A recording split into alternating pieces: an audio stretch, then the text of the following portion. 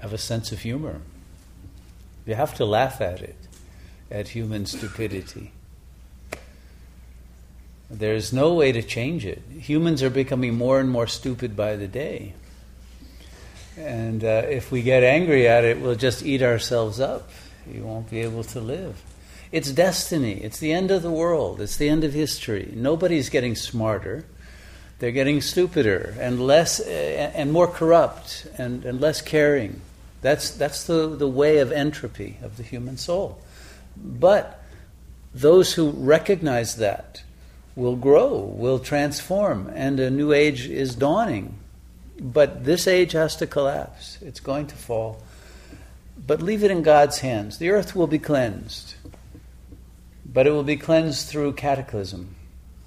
It'll be cleansed by some land masses going under the ocean and others rising. A new age will dawn that will be a planet completely different from the one we know now. And we have to understand that this is part of the destiny of the world, of this globe, and be in awe of it, not in anger, but accept it from the perspective of God consciousness, that this is the most beautiful rebirth of the human spirit.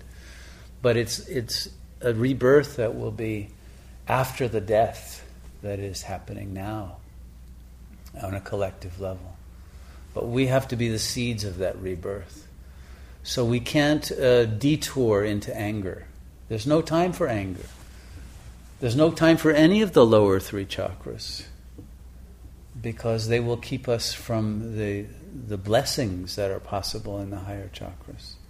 We have to respond to these things with love and with wisdom and with light and with the vastness of divine consciousness. Anything less will be an attack on ourselves. Okay? We have to understand what's going on at a much larger level and not try to fight battles that can't be won.